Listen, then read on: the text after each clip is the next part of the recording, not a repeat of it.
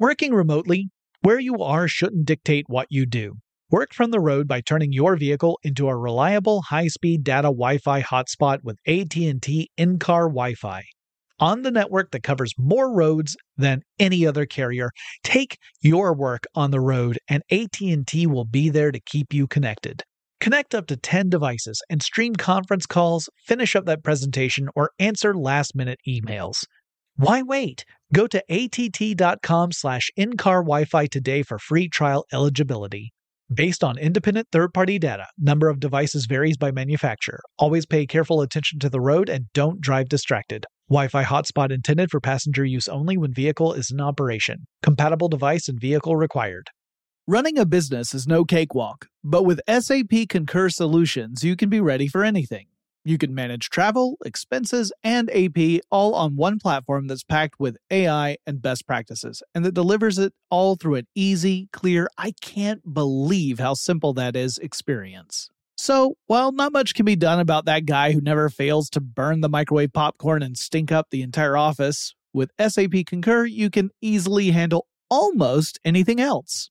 Take control of your business finances today at concur.com. That's CONCUR.com. Life's better with American Family Insurance because our home policies help protect your dreams and come with peace of mind. Save up to 25% by bundling home, auto, and life. American Family Insurance. Get a quote, find an agent at amfam.com. Products not available in every state. Discounts may not apply to all coverages on an auto or home policy. Discounts do not apply to life insurance policies. Visit amfam.com to learn how discounts may apply to you. American Family Mutual Insurance Company, SI, and its operating companies, American Family Life Insurance Company, 6000 American Parkway, Madison, Wisconsin. Welcome to TechStuff, a production from iHeartRadio.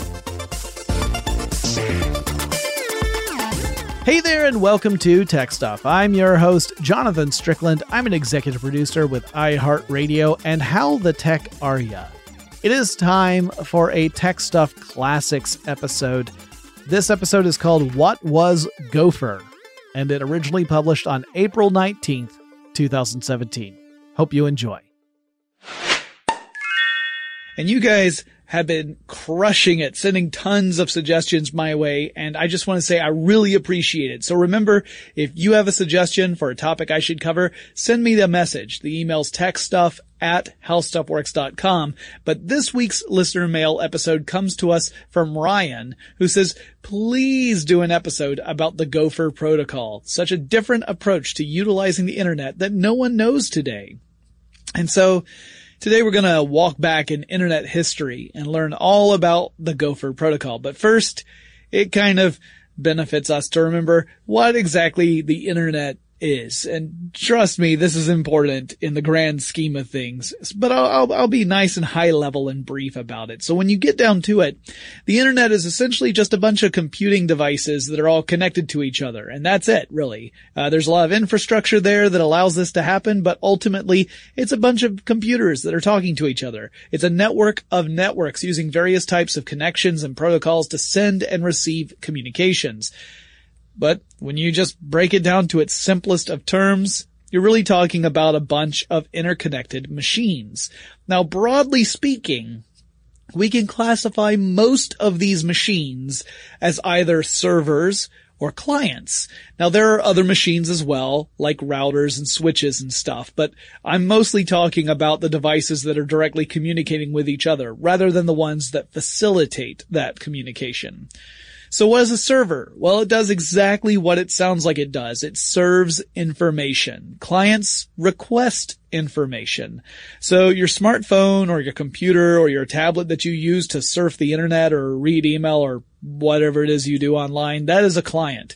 The servers are the machines that contain all the information you're looking at and serve it up to you. And the internet is older than the World Wide Web. A lot of people, probably not as many today as were around for like the late 90s, but a lot of people would equate the World Wide Web with the internet. Like the two are synonymous, and that's not really true. The web is really just a layer on top of the internet. It's an interface that makes it easy to access and interact with information. But it's just one part of the internet. And before it came along, people were facing a bit of a challenge.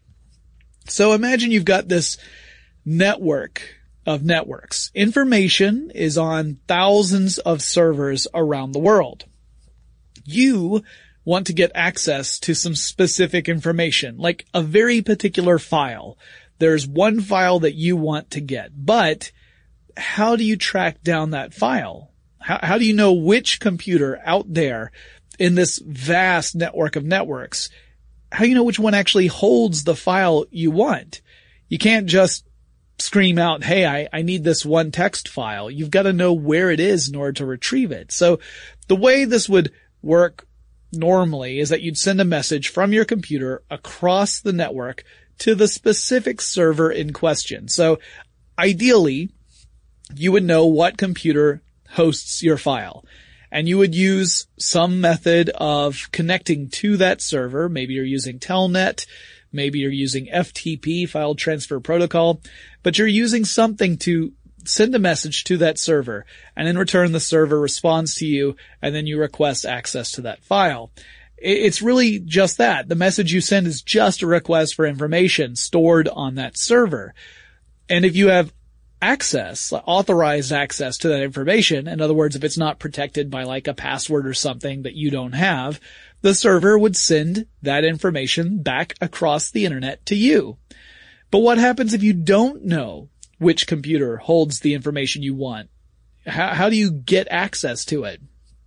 Back in the old days, this would be kind of like picking up a telephone to call somebody. Let's say you're trying to call me, only you don't have my phone number. I never gave it to you. I'm not listed anywhere. So how do you call me? There are millions of phone numbers out there. If you knew my phone number, everything would be just fine because you could just dial it directly. But since you don't know my number and there's no directory to consult, you're faced with a nearly impossible task. What do? Just start randomly hitting buttons until the right person picks up? Well, that was the problem facing the internet. It arose because the network became more complicated. Just as in the old days, you might have very few telephones in a single town. Like I'm talking the real old days when telephones first became popular. You didn't need to worry about phone numbers. Maybe 3 people in town had a phone. These days, you gotta worry about it because millions of people have phones. Well, same thing was true with the network of networks. As more computers came online, as more systems joined the internet, it became more difficult to track very specific stuff down. So before the internet, there was a sort of a precursor, not really the internet before there was an internet, but it was a system of networked computers called ARPANET. Now the ARPANET, that was a project from the Department of Defense in the United States, and was something that required a bunch of computer scientists to sit down and work out protocols. It was essentially a big but relatively simple network of computers. Now, I say simple because if you look at the internet by comparison as a network of networks, it is far more complex than what ARPANET was. But I am not casting aspersions on ARPANET. It was still incredibly sophisticated, particularly for its time. It allowed people working on different computers that used different operating systems, different languages, the ability to communicate with each other. And that's phenomenal because usually, these are like computers that if you were to connect directly to one another, they would not be able to communicate with each other. They were fundamentally different. So the designers of the ARPANET had to figure out a set of rules that all these different types of computers could follow in order to exchange information with one another. So that required a lot of work to create these protocols or sets of rules to facilitate communication. And I've talked about ARPANET before. If you want to hear a lot more about it, you can track down the classic episode. It originally published in 2012. It was titled Happy Fathers of the Internet Day. And in it, Chris Paulette and I talked a lot about the people who designed the various protocols that allow internet communication to happen. Well, anyway, 2 of the protocols in question during the days of ARPANET were the Transmission Control Protocol, or TCP, developed in 1975, and the Internet Protocol, or IP, in 1978. These are almost always grouped together whenever anyone talks about Internet protocols. They'll say TCP/IP. But they're technically two different sets of rules that together end up guiding the computers on how to communicate across this network of networks. These are the rules that gave ARPANET that ability to create global communication across various different computers. The two protocols were officially adopted by ARPANET in 1983. So while they were developed in the 70s, it wasn't officially adopted until 1983. Now they were being used before that, but ARPANET was a government thing. And just like you would suspect, it moves super fast because it's government. Well, the following year, 1984, a lot of things happen. We got that really killer Apple Mac commercial that was like the Orwellian 1984. That was phenomenal. But also, Sun Microsystems unveiled a system called the Network Filing System, or NFS. That was sort of like a file directory and storage system for networked computers running on a heterogeneous Unix environment. So you had to have a bunch of computers running the same Unix implementation, essentially, or same version, I guess I should say, not implementation, but the same version of Unix across all these different machines. And it was kind of like your basic file management system you'd have on a personal computer. So if you've ever used a computer that had a variation of this, like Windows File Explorer is a good example, you typically have a hierarchy of files. You'll have like a top level selection of files. If you go into one of those, you might see folders, like subfolders underneath that main heading. Go into that one, you'll see more subfolders, maybe some files, that kind of stuff. Well, it was essentially that, but for an entire network of computers. So you could share information between different computers on the system by saving files to this network drive. Something that's very familiar to most of us today, but back then was really new. And then obviously you could retrieve files from the appropriate directory on that same system. Also in 1984, a team over at Carnegie Mellon University released the Andrew File System, or AFS. Now, originally the AFS provided Carnegie Mellon students a campus-wide file directory system, and later on a company called Transarc sort of spun off and turned this into a commercial product. Now, these file systems allowed users to access files on other computers, but they also came with a really steep learning curve. If you weren't particularly computer savvy, it was really challenging to navigate through these file directories. It would be kind of like taking someone to a computer and it has all line commands, and the person had never really worked with a line command interface. They'd only worked with graphics. By line command, I mean you have to type in the command and file names you want in order to access stuff. Well, if that's what you've been doing the whole time, it's not so bad. You start to pick up on it. Even as new systems are brought on, you can kind of adapt to it pretty quickly because you already have that basic level of knowledge. But for someone brand new to computers, it was really intimidating. It felt like you needed to have a lexicon of different commands at your disposal all the time. And a lot of people would have to use cheat sheets and take a look at those constantly so that they could figure out just how to navigate a computer. It wasn't very user friendly. And it was really hard to find what you were looking for if you didn't already know where to start from the beginning. The trick with filing systems is that you have to understand the organizational strategy.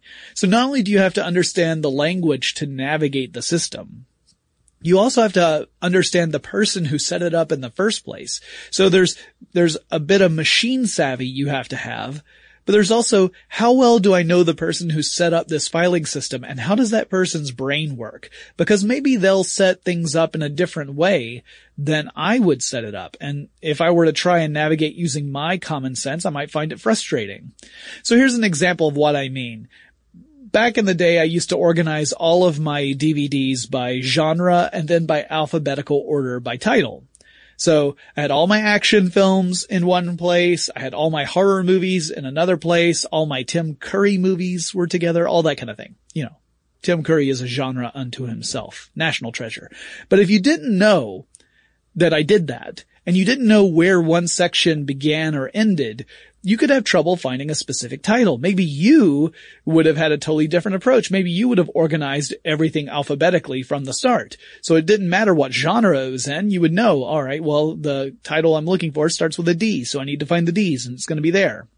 Or maybe you would even have a more crazy organizational strategy. Maybe you would organize everything chronologically by release date, which would confound everyone but the geekiest of film buffs. The point is that these file systems back in the day with these network drives, they weren't always intuitive. Even if you weren't immediately put off by the interface, you might still not be able to find what you're looking for. Now later still came Alan Emtage's Archie tool. And he was a University of Montreal employee student. You know, he had gone from one to the other really when he invented this tool to search for files on the internet that would be transferred via FTP, File Transfer Protocol. So instead of requiring the user to know a direct path, you just had to know the name of the file. How was the file named? Now that still isn't ideal, because I'm sure you've encountered files that had weird or non-intuitive names that may have had nothing to do with what the file actually was about. So you had to know precisely how the file was named, or else it really didn't do you any good. But at least it didn't require you to also know the full path name of where a file was. And it allowed you to actually do a search across the internet. Now, once the web came along, and I'll talk a lot more about the World Wide Web later on in this episode. And once programmers began building search engines, this problem became less difficult, right? Search engines started to make things much easier for people. The web made navigation more intuitive. It made it more accessible to people who weren't experienced with computers or had inside knowledge of directory organization. But in those in-between times, before the web, but after the internet came online, that's when Gopher emerged. Now, there were several developers behind Gopher, really 6 people in total, and one of the more important ones, I shouldn't even say it that way, one of the leads, I should say, because all 6 were important. One of the leads was Mark McHale, and McHale attended the University of Minnesota. Actually, they were all part of the University of Minnesota, but he had attended as a student, earning a bachelor's degree in chemistry in 1979. But while he earned his degree in chemistry, he would actually go on to join the campus microcomputer center as a programmer. And by the late 1980s, he was leading a team of programmers, and together they built an email client called PopMail, first for the Macintosh computer and then later on for the PC platform. The POP in PopMail stands for Post Office Protocol.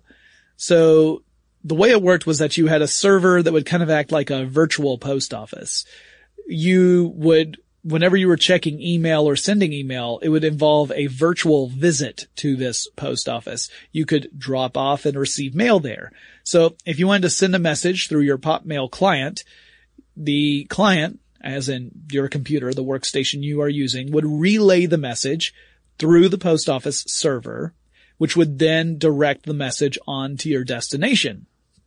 When retrieving messages, you would actually be going to this PopMail server to pull the emails off of it in order to read them.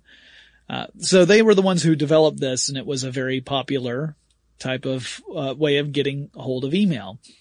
The next big project that this team tackled was creating an interface for navigating the university's local network. So the question was, how can we find whatever we're looking for? How do we organize all this information we have in a way that makes sense? Because they could see that the internet was creating this incredible opportunity to share information, but it was getting increasingly difficult to find stuff and to organize stuff properly, because there were more and more computers coming onto the system, and it just made things even more complicated. So together, Mikhail, Bob Alberti, Farhad Anklesaria, Paul Linder, and Daniel Torrey began to work to develop a solution. And as it turned out, their solution had applications far beyond the campus they worked on. In fact, it would turn out their solution had applications outside of the campus they worked on before it actually was implemented by the campus itself. It would work across the internet in general. Now I'm going to jump into what they did in just a second, but before I do that, let's take a quick break to thank our sponsor. Working remotely, where you are shouldn't dictate what you do. Work from the road by turning your vehicle into a reliable high-speed data Wi-Fi hotspot with AT&T in-car Wi-Fi. On the network that covers more roads than any other carrier, take your work on the road and AT&T will be there to keep you connected. Connect up to 10 devices and stream conference calls, finish up that presentation, or answer last-minute emails. Why wait? Go to att.com/in-car Wi-Fi today for free trial eligibility. Based on independent third-party data, number of devices varies by manufacturer. Always pay careful attention to the road and don't drive distracted. Wi-Fi hotspot intended for passenger use only when vehicle is in operation. Compatible device and vehicle required. Running a business is no cakewalk. There is a ton to keep track of. Employees to keep happy, spending to control, travel to plan, and on top of it all, nobody knows exactly what the future holds. Your finance team always has to be ready to change. But with SAP Concur Solutions, you can be ready for anything. You can manage travel, expenses, and AP all on one platform that's packed with AI and best practices, and that delivers it all through an easy, clear, I can't believe how simple that is experience. And you can finally say goodbye to the costly mistakes and risks that come from manual work and spreadsheets. So, while not much can be done about that guy who never fails to burn the microwave popcorn and stink up the entire office, with SAP Concur, you can easily handle almost anything else. Take control of your business finances today at concur.com. That's CONCUR.com. When you drive a vehicle so reliable it's backed by a 10-year, 100,000-mile limited warranty, you stop thinking about what you can't do and start doing what you never thought possible. Visit your local Kia dealer today to see what you're capable of in a vehicle that inspires confidence around every corner. Kia, movement that inspires. Call 800-333-4KIA for details. Always drive safely. Limited inventory available. Warranties include 10-year 100,000-mile powertrain and 5-year 60,000-mile basic. Warranties are limited. See retailer for details. So the team got to work in 1991. They knew that they wanted a system that could organize information in an intuitive way, giving users an opportunity to navigate the information they needed quickly. They wanted it to be a client-server system. This was really important to them. Perhaps the biggest decision they made, the most important one to them, was to not go a centralized mainframe organizational strategy. They wanted to get away from mainframe computers. They saw that the future was in desktops, but desktop machines, especially in 91, were slow. They had relatively limited capabilities. So whatever system they created had to be optimized for these less powerful machines. They also wanted to make this system scalable with options to have various departments register servers with a top level server. So in other words, you could have different departments having their own networks, but have them linked to the main network so that you can navigate throughout all of these different systems. And that way, if you connected to that top level server, you could navigate to any lower department through a master menu. They also wanted the tool to be efficient and lightweight, meaning they didn't want it to tax those normal PCs and workstations. They didn't want a tool that would move at a snail's pace. And that was one of the reasons that they really focused on text-based communications, because it's doesn't require a whole lot of data to send text. And it meant that it could be relatively fast and informative. They also decided that the server would not retain states. Now that means that the server wouldn't need to keep a record of all the different information requests from multiple clients. Once a connection closed, the state was wiped, and it would close the connection after every transaction, essentially. So together they worked on this tool, and they decided to call it Gopher. The name, by the way, serves many purposes. For one, the mascot of the University of Minnesota is the golden gopher. Minnesota is the Gopher state. Also, the idea of a metaphorical gopher appealed to them, Gopher's tunnel. And in a way, the Gopher protocol kind of tunnels through networks. They also started to refer to the networks that were using Gopher as Gopher space. And finally, Gopher is also the term for someone who runs errands and fetches things, because the Gopher will gopher like coffee, or, you can go for snacks, that kind of stuff. The classic Muppet Show series had Scooter, who was a gopher. There were a lot of jokes about that, about how Scooter was a gopher by job, but he wasn't a gopher by critter. Like, he was not the actual animal gopher. Anyway, here's the weird thing. So the team knew they were onto something when they designed Gopher, but it didn't get a lot of traction right out of the gate despite its utility, because the University of Minnesota, they just didn't see how this would be useful. They didn't see the value in it. So they didn't really put any support behind it, and they didn't implement it at all. So the team decided to sidestep all that red tape, and one of the team members uploaded the software to an FTP server and then posted a message on an internet mailing list saying, hey guys, we developed this kind of cool tool. We think it is a great way to organize information on networks and allow people to find stuff. Give it a try. So people began to download it and put it to use. And not long after that, it started to take off.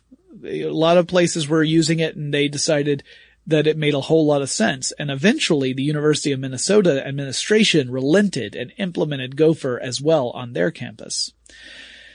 Now let's go ahead and talk about Gopher implementations and what it was actually like. So there were two main ways you could interact with Gopher. One of them was to install software on your computer. And this is looking at interacting with Gopher as a user as opposed to as an administrator. So you want to use Gopher. Well, one thing you could do is install software on your computer, and this was a client-side Gopher application, which really is not that different from a web browser like Firefox or Chrome or Safari. It's essentially a similar thing. It's a program that runs on your computer that acts as the interface for this protocol. Those are all client-side applications, just like the Gopher one was. But you didn't have to do that. What you could do instead is use a Telnet application. Telnet was another old protocol that's still used in some places. Telnet would allow you to virtually log in to another terminal. And you just had to have the correct address and port number and everything in order to Telnet into that room. So you could use Telnet to log onto a remote server and use the server-side Gopher client to access directories. And in that case, all the work is being done by the server, and you don't have to actually have a client-based application on your side. The style of the Gopher client really depended upon its implementation. The team wanted to make sure that it was customizable, but it was always simple. It was always text-based. It could be extremely simple, where all you have are text options under a menu, or it could have some very primitive kind of graphic user interface elements in it. Graphic user interface, also known as GUI, but less what's the right word? Less impressive or extensive as what you would find in the World Wide Web later. And there were two worlds in the Gopherverse: the world the client could see and the world the server worked with. So on the server side, every item within a Gopher directory would have certain elements to it, and that included a client visible name, a selector, which was usually something that used the path name that would connect the server for location purposes. Then there would be a host name, which would tell the top-level server which computer actually contained the file in question, and an IP port number. Ports are kind of like telephone lines, so a computer had to know which port it should use when contacting other computers. Now on the client side, on the user side, only those client visible names would show up. Everything else would be hidden. And to use an analogy, imagine that you go to a party. And it's one of those super hip, geeky tech parties that I assume happen, but I never get invited to. Anyway, everyone gets a little name tag, and the name tag just has the person's name on it. That's it. That's the only information about the person that is visible to the average attendee. So when you walk around the party, you can see each person's name, but that's it. But let's say you're a super duper awesome VIP at this party, and all the super duper awesome VIPs at this particular party get a little swag bag that has a pair of smart glasses in them. And if you put the smart glasses on, you see projected above the name tag of each person more information, and it tells you where that person lives, what their phone number is, tells you about their favorite lunch spots. In other words, you know a few different ways you could reach those people if you needed to. Well, in the Gopherverse, that sort of same approach was applying, but only to files, not to people. So there wasn't anything creepy going on, but Mikhail and his group decided that users didn't need to see all the extra information. They don't need to know where a file is on a network. They don't care. They don't care if the file they want is on computer A or computer B. They just want access to that file. So they decided that all of that excess information would be invisible to the user. It would still be there for the servers because the servers would need to know where everything was in order to direct users to the right location. But to the users themselves, they don't care. So get rid of it. And ended up being a much more elegant system that way. So let's say you've logged into a college campus Gopher server, because the tool was originally developed for colleges. So what would you actually see if you did this? Well, you'd start off with a menu of options. It's kind of like a table of contents, and that would allow you to explore different areas of the Gopherverse more thoroughly. A typical top-level menu might include, and by the way, I'm taking this largely from a request for comments that Mikhail and his group created in order to discuss what Gopher is, what it was meant for, and how it works. The first item might be something like, About Internet Gopher. And it would literally just be that little phrase. And if you selected that one, it would open up something that would allow you to learn more about Internet Gopher. It would pull the files that could tell you about the version of Gopher in use and how best to navigate it. It may even tell you about the site administrator. And in fact, in that original request for comments, they suggested that every administrator for a Gopher server include his or her name, email address, and phone number so that you could get in contact with them should something go wrong. Yikes. Obviously, this was in the days when very few people, comparatively speaking, were using an internet tool, because you could just imagine how much, traffic you would get from various emails and phone numbers if you just put your actual address out on a major website. That would be tough. The next element on this Gopher list might be something like Around the Campus, and that could include more directories that give you links to files about various areas of campus. You might get submenus of different options. For example, at University of Georgia, if I saw Around the Campus on a Gopher site and I clicked on that, it might take me to a couple of different submenus, one for North Campus and one for South Campus, because the University of Georgia, at least at the time when I was attending it, was roughly divided into North and South campuses. Another option might say courses, schedules, and calendars, which would obviously take you to information about the classes offered by that college and when they happen, as well as a list of campus events throughout the year, and so on and so forth. Those are just the kind of basic table of contents stuff you would see. And again, it's all text-based. Typically, the options on any list would have indicators to let you know if you were looking at the name of a file or if you were looking at the name of another directory. So again, in an example given from that RFC paper that was written back in 1993, the group showed directories as being followed by an ellipses and files were not. So if it said campus schedule with no ellipses, then you knew that clicking on that would give you a file with the schedule on it, if you chose that option. But if you were looking at a list that said college activities ... you knew that the ... that ellipses indicated that it was a link to another directory. So if you clicked on college activities, you would get another menu that would subdivide up college activities. Maybe it would be sports, after school activities. It might be extracurricular student groups, that kind of thing. Now, Gopher's design allows other servers to interact with a top-level server. So it didn't have to just be a single computer running all of this information. In fact, that was beside the point. The whole purpose of this was to allow multiple servers to connect with each other and create an overall strategy for navigation to allow students or other users to learn more information. So you could have, say, the computer science department server registered under a top-level option for the entire university. And the English department could have its own server, and the math department could have its own server, and so on and so on. So each departmental server would further point down the chain to specific files relevant to that department. And Gopher also included the ability to stack, meaning that you could actually retrace your steps, which is kind of like hitting the back bar, or the back button rather, on a browser. So if you went down one path and then decided, hey, I need to see something else that was further back in my browsing, you could back up the pathway until you got to that specific fork and then take the other fork.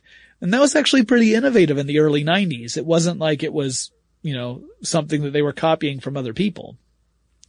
Unlike today's websites, the information on Gopher pages tended to remain fairly static, which actually was also a huge help for Gopher space. You didn't have to update things quite so frequently. Occasionally, you might need to update a file, or you might need to add a file to a server, but that didn't happen at the frequency we see today on the web. There weren't a lot of dynamic pages out there. It was important for Gopher to be able to adapt to changes and evolving conditions, so the team designed a system that it would allow them to update files and path names in pieces, so that you didn't have to do a full update of the whole system regularly. You could just focus on whichever sections had new information and just update those bits. Everything else could remain the same. That sped everything else up. Like if you are only making changes to 2% of your network, then there's no reason to update all 100%. They could save time by just updating that 2%. They also made another very clever choice. They recommended that all top-level servers have a clone. And that way, if one server were to fail, for whatever reason, another one could take over the job. Also, if you had a really busy network, you could have both servers acting at the same time, sharing the load. So some users are using server A, some users are using server B, but both of them are identical. They have complete navigational tools to go through the whole network, and so it doesn't really matter which one you land on as a user. It's going to be the same experience. And since most of the files remain static, you didn't really have to worry about the two top-level servers getting out of sync. They would be pretty much ready to go all the time. I mean, occasionally you'd have to update at least parts of the system, but it was pretty manageable, especially in those early days before things got super complicated. Now, the team also suggested that all registered servers in a system have an alias that the Gopher client could use to locate those servers. And this way the client would know each registered server by its alias rather than the server's primary name, which was more or less unchangeable. Now, why would you want to have an alias? Well, the reason was to improve portability. So if, as an administrator, you decided that you needed to move files from one server to another server, that could be a huge headache because it would mean having to update all these different path names so that your top-level machine knows where everything is now, right? If you had to say, oh, well, instead of being on this machine, it needs to be on this machine, I've got to update all these different files and these different path names so that people navigating the system will get to where they need to go. Using the alias was actually a very clever idea to get around this. Clients wouldn't require an update or any alteration. They don't need to know that Computer 1, which used to be known as Bob, has gone offline, and now Computer 2 has all of Computer 1's stuff. Instead, the administrator would just name Computer 2 Bob. They would give Computer 2 the alias of the old Computer 1. And then the clients would just end up going to Computer 2 because they're not looking at 1 or 2, they're just looking for Bob. And if Computer 2 is Bob now, that's where they go. It was an elegant solution, particularly once networks got really complex. Now, the brilliant thing behind Gopher is that the end user didn't need to know any of this.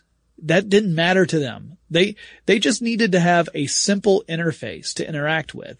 They needed to be able to see the choices they wanted, to make a choice and follow that pathway. And it was very similar to kind of a choose your own adventure book. As long as the directories were clear and the organization of the information made sense, it was easy to use. And then there was the killer app, the ability to search. So to search on Gopher, you have to set up an actual Gopher search server. Its own purpose was to essentially have all the different files that are connected to that particular Gopher space, indexed. And these servers could perform full text searches in all the files on all the registered servers in that Gopher space. So by default, search queries assumed that if you were to type in multiple words, the spaces between those words were an AND in Boolean logic. In other words, if you typed in Spanish dance in the query field, so you just have Spanish space dance, the search would actually assume what you are saying is, give me all the files that have both the words Spanish and dance in them. Files that didn't meet that criteria would not be returned. So if there was a file that had the word Spanish in it, but dance never appeared in that file, you wouldn't get it. Same thing if it were dance, but Spanish was never there. You wouldn't get it.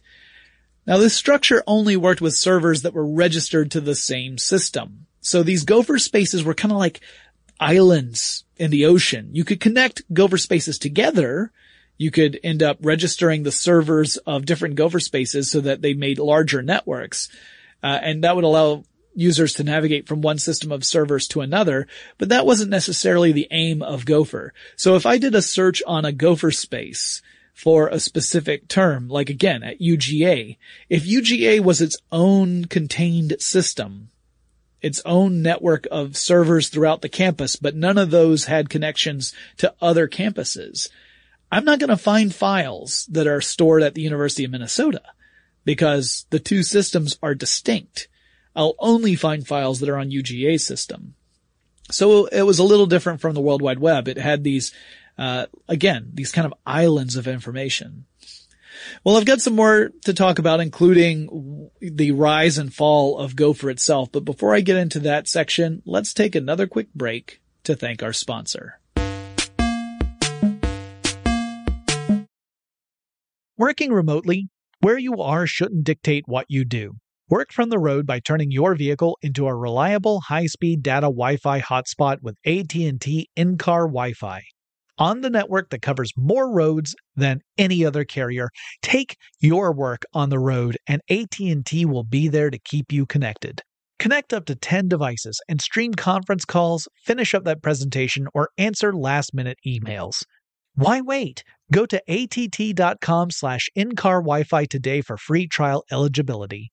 Based on independent third-party data, number of devices varies by manufacturer. Always pay careful attention to the road and don't drive distracted. Wi-Fi hotspot intended for passenger use only when vehicle is in operation. Compatible device and vehicle required.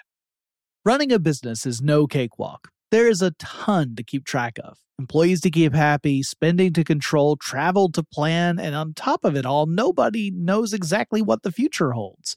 Your finance team always has to be ready to change. But with SAP Concur Solutions, you can be ready for anything. You can manage travel, expenses, and AP all on one platform that's packed with AI and best practices, and that delivers it all through an easy, clear, I can't believe how simple that is experience. And you can finally say goodbye to the costly mistakes and risks that come from manual work and spreadsheets. So, while not much can be done about that guy who never fails to burn the microwave popcorn and stink up the entire office, with SAP Concur, you can easily handle almost anything else.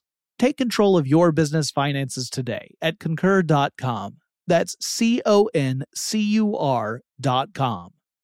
When you drive a vehicle so reliable it's backed by a 10-year, 100,000-mile limited warranty, you stop thinking about what you can't do and start doing what you never thought possible. Visit your local Kia dealer today to see what you're capable of in a vehicle that inspires confidence around every corner. Kia, movement that inspires. Call 800-333-4KIA for details. Always drive safely. Limited inventory available. Warranties include 10-year 100,000-mile powertrain and 5-year 60,000-mile basic. Warranties are limited. See retailer for details.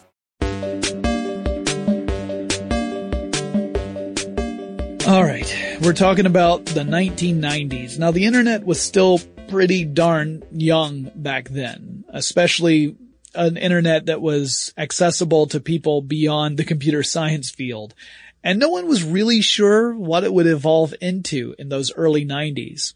In 1992, the Internet Engineering Task Force, or IETF, held a meeting in San Diego, and they invited Mikhail and also Ankelsaria to come out and to speak to the group as a whole about the work they were doing with Gopher. Now, the meeting included a whole bunch of different important figures in internet history, including Tim Berners-Lee, who is the guy who pioneered the World Wide Web. He built the first web page at CERN. That's the same organization that runs the Large Hadron Collider. So Berners-Lee was there to talk about his approach to internet navigation using what he called the web and hypertext, which I'm sure you're familiar with because that's what everybody uses today.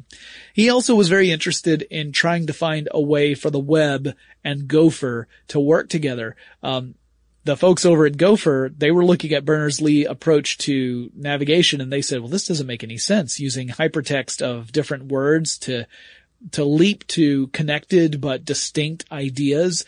That makes an organization impossible. It's like the opposite of what we're doing. We're trying to create hierarchies of information, and the web is a web. It's all this interconnectivity. So they never really got to work things out with Berners-Lee, something that they said in retrospect perhaps was a mistake, but they didn't know that at the time. No one was sure at the time whose approach was going to work out best.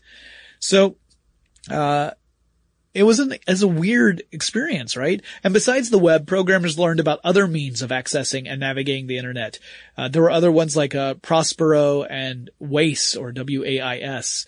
So B. Clifford Neumann was the pioneer behind Prospero, which was meant to create personalized directories of the internet in response to user queries. So it could organize information and allow users to search, grouping resources together so that users didn't have to go down several different individual paths and just hope for the best. WAIS stood for Wide Area Information Server. It was a text searching system that could look for specific strings of text on files on a server, retrieving any hits that it might find. And so it was also very different from the Gopher approach or the Prospero approach. It was a pretty basic strategy to search and retrieval. So at this gathering, Mikhail discovered that people already knew a lot about Gopher. He thought he was going out there to tell people about a system that he had developed and kind of launched the year before, but everyone there seemed to really be familiar with it. A lot of them were running their own Gopher servers. They were really curious to hear more about the team behind Gopher. The software had spread rapidly because of its easy implementation and interface, and adoption was incredible. By 1993, Gopher's traffic growth rate hit 997%. Now, that definitely sounds astronomical, but keep in mind percentages are tricksy. For example, if I sold one newspaper in a week, and then the following week I sold 10 newspapers, I'd have a growth sales rate of 900%. So while 997% growth is spectacular, we're not talking about enormous numbers. By April 1994, the number of Gopher servers, or at least the ones that the team was aware of, had hit just under 7,000 servers. But Gopher did have a big head start on the web. It took the web a bit longer to catch on because you had to have the development of the clients that people could use to browse the web. And, you had to have the development of the actual software people were using to create web servers. Gopher was popular enough for the team to start to hold conferences of their own called Gopher Cons. They even created t-shirts and merchandise with the Gopher logo on it. Colleges and companies were adopting it. Even the White House launched a Gopher site back in those days. But hot on the heels of Gopher was the World Wide Web concept, which had its own compelling methods of navigating and presenting information. Even though it seemed non-intuitive to the Gopher group, it turned out that people really like it. Anyone who's spent a lot of time on a site like Wikipedia dancing from one topic to another, just diving down those rabbit holes, they know what I'm talking about. Somewhat ironically, I would say, Tim Berners-Lee actually was able to spread the word about the World Wide Web using a Gopher site. That's how people were able to get the files they needed to create web servers and web clients, as well as find more information about the web itself. And the Gopher team was running into problems with the University of Minnesota as well. The administration was always something of a reluctant partner with this group. At first, the college had been a roadblock. You remember I mentioned they refused to implement Gopher in those early days. They only did it after it had already been implemented at other college campuses. Members of the Gopher development team were looking at the possibility of creating a private entity, like a spin-off company, to create Gopher as a commercial product. But back in those days, the internet was still largely the domain of universities and government offices. In fact, a lot of people looked at the possibility of private enterprise getting involved with the internet as something they did not want. A lot of people kind of compared it to public broadcasting. They said the internet should remain like PBS and all these companies. That's like ad-supported TV. We don't want that here. So there was a lot of resistance, even among the group themselves. Not everybody was in agreement that they should go the privatized route. And remember, the .com era had not yet begun at this point. Then the University of Minnesota instituted a licensing policy for Gopher. They said that any organization out there that was operating for profit would need to pay a license fee to the University of Minnesota in order to use Gopher. And the cost of this license fee was sliding. It depended upon the size and type of business in question. And the university was looking to keep all that money for themselves, really. Meanwhile, the development team found that the university still wanted them to do their regular desk jobs as programmers for the University of Minnesota. So they were supposed to both develop Gopher and work on their normal jobs, and they weren't really given any more resources to do this. It was still just the 6 of them. So their morale began to decline. And then they had the university expecting them to do these 2 jobs at once, as well as having an entire population of users out there who were angry about this licensing policy that the university had put in place. And the team was kind of caught in the middle. And at one point, the university even considered outsourcing Gopher to other programmers, essentially taking it away from the team that created it and giving it to someone else. Meanwhile, the web was just getting started. Remember that I said Gopher grew by 997% back in 1993?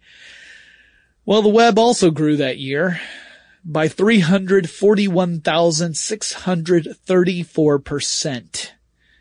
It was also the first year of the commercial web browser Mosaic. Mosaic proved that you could go commercial on the internet. So while the Gopher group was reluctant, the website, things were going in a very different direction. And the web was incorporating stuff that Gopher couldn't really support, like images on web pages. Now at first, an image on a web page was not a huge asset because it took forever to render a picture on a screen, and it caused some people to say that www actually stood for World Wide Wait. But modem speeds were on the rise as well, and that helped reduce some of that loading time. And some of the Gopher team rather sardonically said, "We knew the game was up when we realized that people could get naked photos on their computer screens using the World Wide Web, something that you could not be done with Gopher." And they were being pretty serious about it at the time. By the spring of 1994, web traffic exceeded Gopher traffic. So even though Gopher had a head start, web had caught up and passed Gopher traffic. Companies were discovering that there were some possibilities on the web, though really web commerce was still a couple years away from really taking off. But it offered opportunities beyond just sharing information, which was really the only thing Gopher was good for, was really sharing information and distributing files. It wasn't meant to do really more than that. So the web had versatility on its side as well. And one of the big things that helped drive the knife home in Gopher had nothing to do with how people use the internet. It had to do with a scandal unrelated to anyone on the Gopher team. Dr. John Najarian, a transplant surgeon at the University of Minnesota, was accused of fraud, tax evasion, and embezzlement. The charges led the National Institutes of Health, which is a federal government office here in the United States, to withdraw funding to the university. And that was a serious blow to the school, so they went to emergency mode to try and fix the situation. They, as part of that, asked the Gopher team to create a new system to track accounts and file paperwork, because a large part of this accusation really dealt with the way paperwork was failing to be filed on time. So the team eventually developed a web-based transaction program, which is also kind of ironic when you think about it. That was a web-based approach. It was the world's first web-based transaction program, but it also meant that while they were developing this, they could not continue working on Gopher because they just didn't have the time to do it. So by the time they finished the web-based application, Gopher was dead in the water. Or I guess dead under the ground, I suppose, if we want to stick with the metaphor. Anyway, it's not really dead. It's not entirely gone. There are still Gopher servers out there if you know where to look. But as an evolving entity, Gopher was essentially a thing of the past. And at some point, and no one's really sure when, someone took the original Gopher server known as Mother Gopher offline. The University of Minnesota supported it for several years after Gopher had clearly lost the race to the web, but that is no longer the case. As for Mikhail, he would go on to join Duke University, where he still works today, and other members of the team have gone on to do other things. Some of them retired, one of them's working for Google, one of them stayed with the University of Minnesota. Oh, and Dr. Najarian, who was accused of those crimes, was ultimately exonerated of those accusations of fraud and embezzlement. The jury returned with a verdict of not guilty. But by then, the damage was done in more ways than one. Gopher had faded away due to lack of support, and the university found itself struggling to regain the trust of the NIH. And that was the TechStuff Classics episode, What Was Gopher?, which originally published April 19th, 2017. I hope you enjoyed that episode. For the older listeners out there, let me know if you used Gopher. I mean, some of the younger ones may have too. It's just less likely, I think. But yeah, let me know if you used Gopher and your thoughts on it. I would love to hear from you.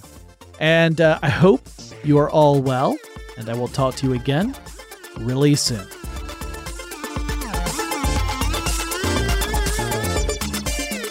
TechStuff is an iHeartRadio production. For more podcasts from iHeartRadio, visit the iHeartRadio app, Apple Podcasts, or wherever you listen to your favorite shows.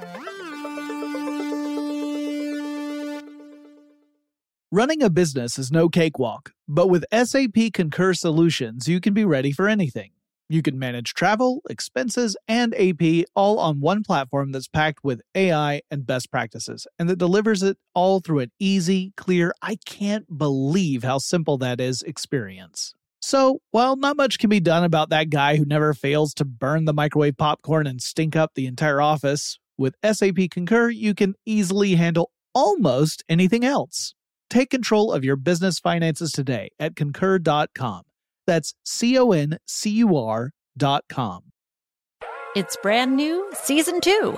I'm Marissa Thalberg. And I'm Stephen Wolf-Bedeta, and we're excited to be back having bigger, bolder, and always real conversations. Straight from the C-suite front lines of marketing, media, and more. We have great friends joining from people you may know, like Wilmer Valderrama and Bobby Burke. And people you'll want to know. So grab a coffee or, hey, even an Aperol Spritz and come join us on America's #1 podcast network, iHeart. Listen to Brand New on the iHeartRadio app, Apple Podcasts, or wherever you get your podcasts.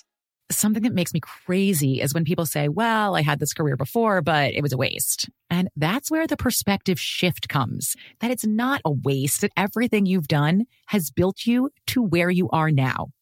This is She Pivots, the podcast where we explore the inspiring pivots women have made and dig deeper into the personal reasons behind them. Join me, Emily Tish Sussman, every Wednesday on She Pivots. Listen to She Pivots on the iHeartRadio app, Apple Podcasts, or wherever you get your podcasts.